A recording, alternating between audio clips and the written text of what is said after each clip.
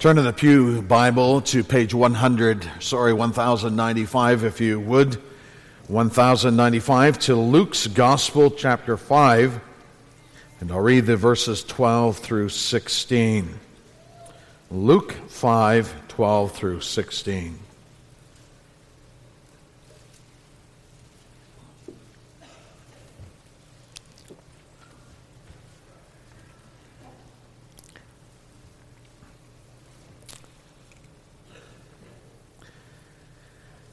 Listen to the word of God. While Jesus was in one of the cities, there came a man full of leprosy, and when he saw Jesus, he fell on his face and begged him, "Lord, if you will, you can make me clean." And Jesus stretched out his hand and touched him, saying, "I will, be clean." And immediately the leprosy left him. And he charged him to tell no one, but go and show yourself to the priest and make an offering for your cleansing as Moses commanded, for a proof to them. But now even more the report about him went abroad, and great crowds gathered to hear him and to be healed of their infirmities. But he would withdraw to desolate places and pray. Thus far, the reading of God's word. Children, I want you this morning to imagine what it would be like for this man to be a leper. We don't know what his leprosy was because the word takes in all kinds of skin diseases. Perhaps he could never sleep because he was itchy all night long. Or maybe his leprosy was worse than that. Perhaps he had lost some of his toes or a few of his fingers and was in pain. Leprosy was not a very pleasant illness or disease to have. But the thing that made leprosy even worse than all of the physical pain or irritation that his body might feel was that a leper couldn't hang around other people. And so if it was his little child's birthday, he couldn't be there for the party when all the grandparents and friends came over. He couldn't work with other people. He could never hug his wife. He could never go to worship with his family because he was unclean. Everyone thought evil of lepers, or most people did anyways. There was a lot of superstition around them. They thought, that is, people thought that a leper was under the judgment of God. That's why he had leprosy. And so people would want to stay far away from lepers for fear that they themselves would be lepers too. But it wasn't just that people wanted to stay away from lepers. It was also true that lepers had to stay away from people. This is what God said in Leviticus chapter 13. He said there, "The leprous person who has the disease shall wear torn clothes, and let the hair of his head hang loose, and he shall cover his upper lip and cry out, 'Unclean, unclean.' He shall remain unclean as long as he has the disease. He is unclean. He shall live alone. His dwelling shall be outside the camp." And so it was a very unpleasant life for a man who was a leper. You wouldn't want to be a leper yourself, nor would you want anyone you love to have that disease. In fact, it was said of lepers that their existence was a living death. No one would want to be a leper. And yet the fact of the matter is that we are all lepers. Some of you children might be looking at your skin to see if there's any rashes or irritations developing. But no, we are all lepers. In fact, the leprosy that we have is worse than the leprosy that the leper had. Because the leprosy the leper in Luke's gospel had would only affect his body and would only be temporary for a while, only as long as he lived. But the leprosy that we have doesn't so much touch our body, though it has effects there as well, but it touches our soul. And the ramifications of our leprosy are not just for as long as we live, but it is eternal. Now, you might have guessed by now that the leprosy that I'm speaking about is the leprosy of sin. And notice how the prophet Isaiah speaks about sinners. From Isaiah 1, verse 6, "From the sole of his foot even to the head there is no soundness in it, but bruises and sores and raw wounds. They are not pressed out or bound up or softened with oil." That's how the Bible describes us as sinners. Ruined by the fall, broken, sin sick, diseased because of sin. In fact, we are like lepers. And when you think about it, it really is quite an appropriate illustration of the human heart. Because a leper knew that he was a leper. Well, how did a leper know that he was a leper? Well, he knew he was a leper by the law of God.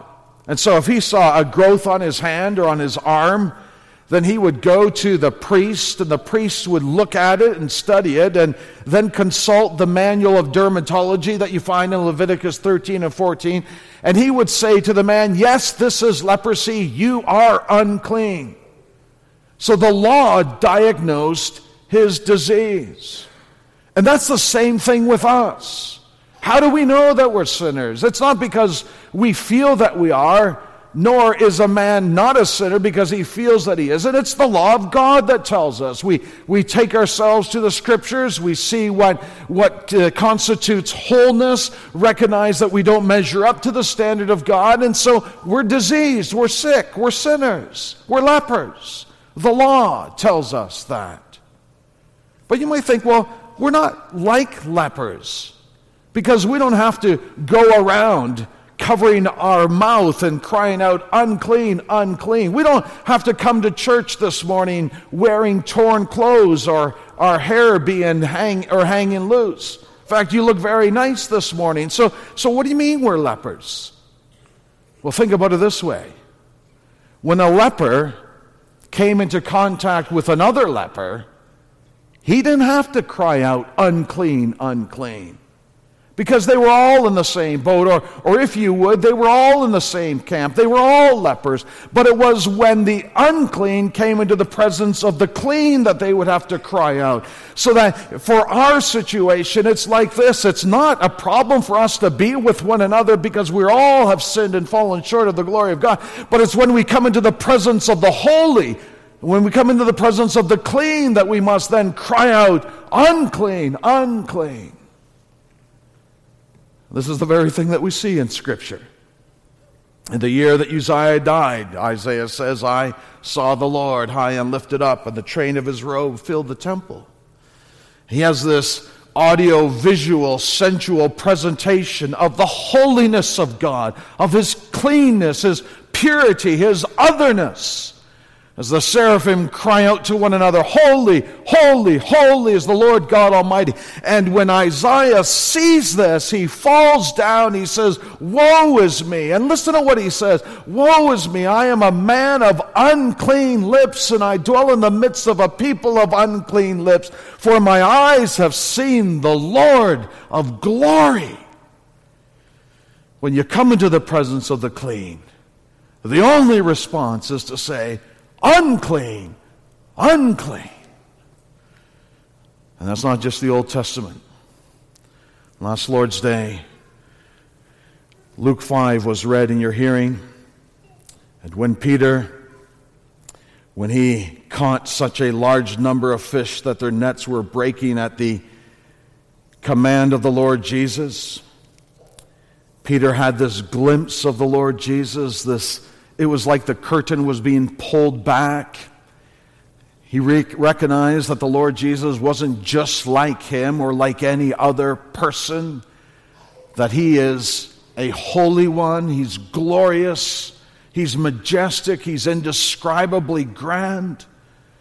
And Peter runs up to him, falls down at Jesus' knees and says, "Depart from me, for I am a sinful man, O Lord."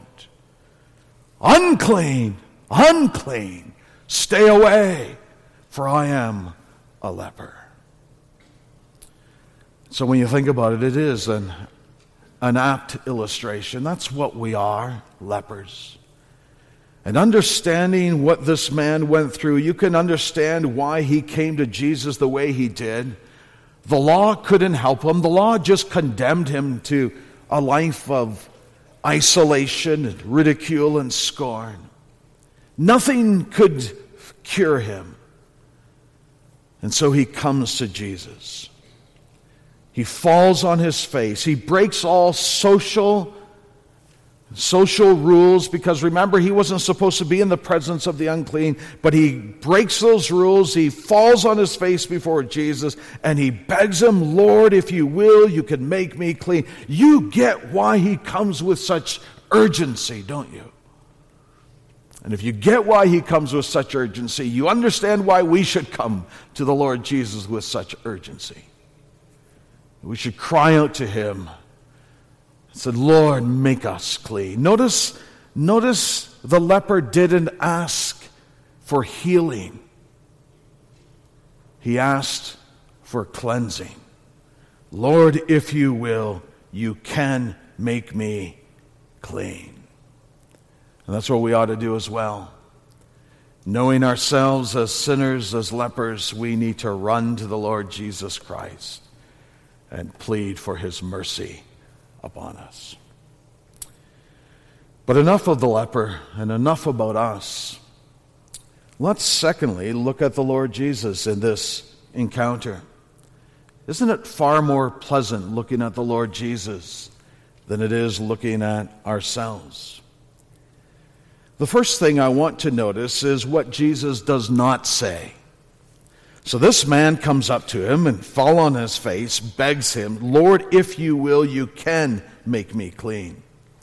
And Jesus doesn't dispute the fact that he is able to cleanse this leper, because he is able. And the leper knew it. There was no doubt about this in his mind, because the news of Jesus had spread far and wide. That he spoke and unclean spirits came out of people, that everyone would come with their infirmities and Jesus would heal them. I mean, Jesus' popularity was massive.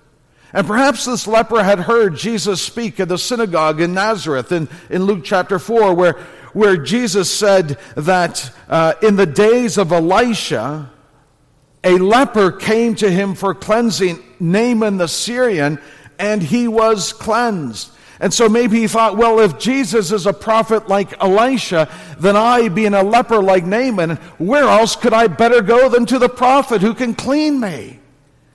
And so the fame of the Lord Jesus was everywhere. He was able to heal and to cleanse.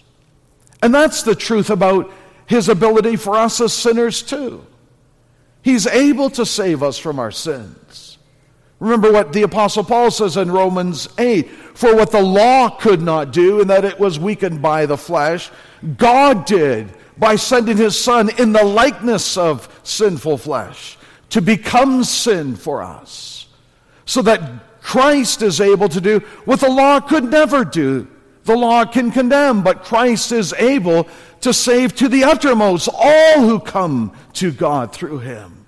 He's able to save. Jesus doesn't dispute that at all. He doesn't say, well, it all depends on your circumstances. It all depends on how long you've had leprosy. It all depends on how bad your leprosy is. No, Jesus doesn't ask any of those diagnostic questions, because there's no doubt in his mind either. He is able to cleanse. He can. But the question that the leper had is whether Jesus was willing to cleanse him. And you might well understand why he might have those hesitations, because no one else cared for him.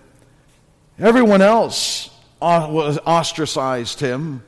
He was, after all, one of the great untouchables. Who would care for someone like him? He was just a leper, after all, kept from all human society and human interaction. Why would Jesus care for him? And that's how you might think too about the Lord Jesus. It's not that you doubt that he's able to save, because he is, after all, the God-man, and he's infinite, and so his death on behalf of sinners has an infinite value, that it can cleanse an infinity of sinners. But would he? Would he heal me? Does he care for me? I mean, there's that question that can come sometimes in the mind of people, not because of Jesus, but because of who I am, because of my sins, my failures, my shortcomings. It's not that my sins are minor or insignificant. No, some of them are pretty long-standing.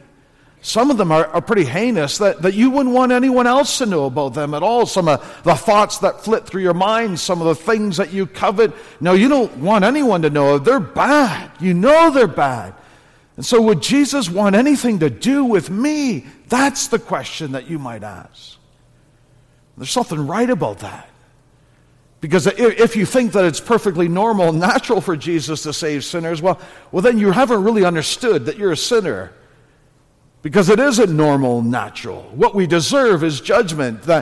And if we are saved, it's mercy, pure mercy, unobligated, uncoerced mercy. But it's not just those thoughts that arise in our own minds. Sometimes those are the thoughts that Satan puts into our minds. There's no way you could ever go to Jesus like that. Do you realize what you did last night?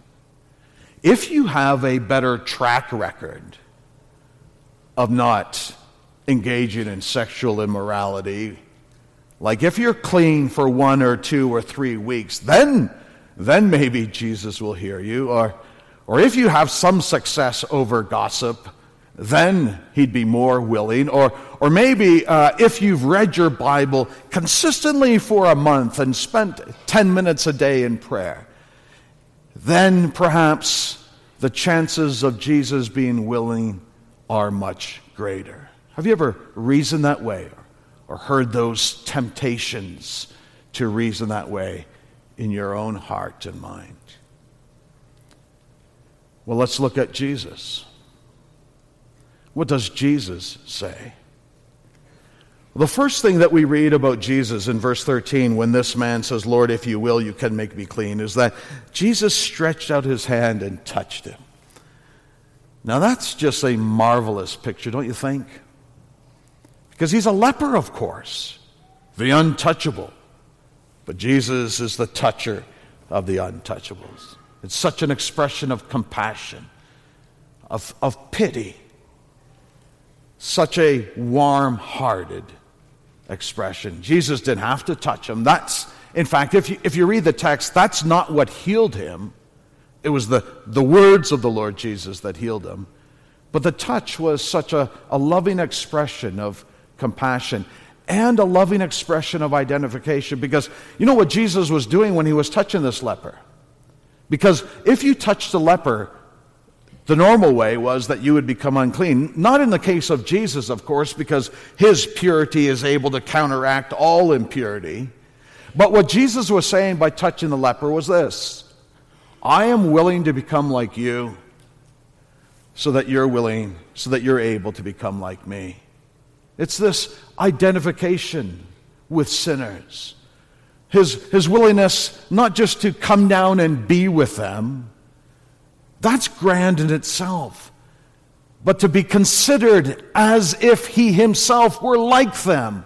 As Paul says in 2 Corinthians 5, that God made Jesus, who knew no sin, to be sin for us, so that Jesus was considered, as Luther said, the greatest sinner the world has ever known. He was as pure could be, as sinless could be. But when he identifies himself with us, when he touches us, when he reaches out his arms and embraces us, he's saying, I am willing to be considered a sinner like you and bear the consequences of that sin. So loving of our Lord Jesus to reach out his hand and to touch this leper. And then he says something.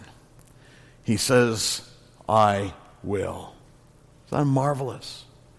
Doesn't ask for any of the conditions. Doesn't say, tell me your situation. I'll see if I can handle this. No, I will. Put aside your doubts.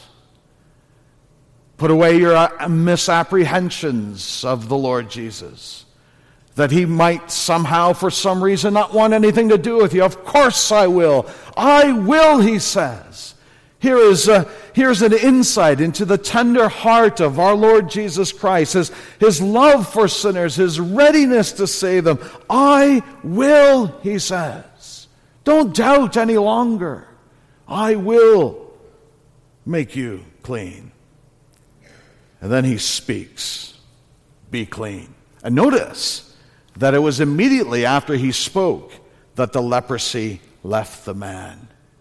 There is power in the word of our Lord Jesus Christ. I will be clean. Remember what it said earlier in Luke's Gospel in chapter 4, where Jesus is driving out demons, and it says there in Luke 4 verse 36, and they were all amazed and said to one another, what is this word? For with authority and power he commands the unclean spirits, and they come out. And reports about him went out into every place in the surrounding region. He speaks with such authority. He's able to say, be clean. And immediately the contagion of leprosy is gone. We sang about this, didn't we? In To God Be the Glory, great things he has done. Listen to this from the second stanza, I believe. He says, the vilest offender who truly believes, that moment from Jesus forgiveness receives. It doesn't matter who you are. Jesus is willing to save you. And when he's willing to save you, he says, be clean. And at that very moment, the vilest offender, forgiveness receives. He's a great Savior, able and willing to save. Some of you mothers, sometimes when you're baking, your little children say, can I help you, Mommy? And you just love their heart because you know that it's quite possible that in about 15 years, they won't be asking that question anymore. And they say, can we help you? Can I help you, Mommy? And you say, sure you can. But you know they can't really help you. It just adds to your work. It just makes the process that much longer. But you love the heart of compassion and love. They want to help, even if they can't. And then there are others, sometimes older children, they're able to help, but they don't want to. And you like people who are willing but unable better than people who are able but unwilling. But the wonderful thing about the Lord Jesus is you don't have to decide. Shall I go to him because he's willing, even though he can't really help me? Shall I go to him because he's able, though I'm unsure whether he wants to help me? No, you go to Jesus as you are and know he's able and he's willing to help you. And then Jesus says to this man, in verse 14, he charged him to tell no one. Now that's always puzzled Christians. That's probably the question I've been most often asked throughout my ministry. Why does Jesus not want people to know? It seems at cross purposes with his mission.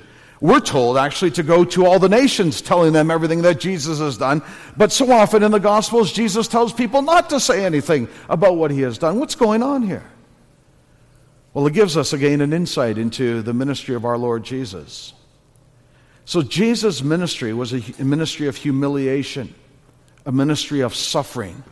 This is what Isaiah says in Isaiah 42. He says that the Lord is going to put his Spirit upon him. He will not cry aloud or lift up his voice or make it heard in the street. So that Jesus comes kind of hidden, incognito, not bombastically, with a full display of his glory. Occasionally you see glimpses of his glory, but most often he comes under the radar as it is. And he has to come that way, because if he comes in any other way, he's going to be misunderstood, at least for sure before the cross. The Romans are going to think that he's a usurper. The Jews are going to think that he's just a miracle worker. And so people will misunderstand Jesus unless they see him in light of the cross as the suffering servant, the one upon whom God laid the iniquities of his people. You see, Jesus was able to cleanse this fellow, not simply because he was God and powerful, but because he was the God-man who, in his power, embraced weakness and went to the cross, to the death of the cross. And so until you understand the cross, that Jesus' ministry was not through confidence and arrogance and power, but through weakness and humiliation. Until you understand what Jesus did at the cross, you don't understand the Lord Jesus at all. And that's why Jesus is saying throughout the Gospels, don't tell anyone about my miracles, because they'll think I'm just a miracle worker, and they'll fail to understand that what I offer, I can only offer because I became the Lamb of God who takes away the sins of the world on the cross. So Jesus is able and willing to save because he is the suffering servant of the Lord. And then he gives one more instruction to this man, this former leper. He says, go make an offering for your cleansing, as Moses commanded, for a proof to them. So remember, children, I said that the way you knew if you had leprosy is if you saw a spot on your body, you would go to the priest and he would consult the law and say yes or no, you have leprosy. And if you had leprosy, then you would have to be an outcast. But say after 3 weeks that spot goes away.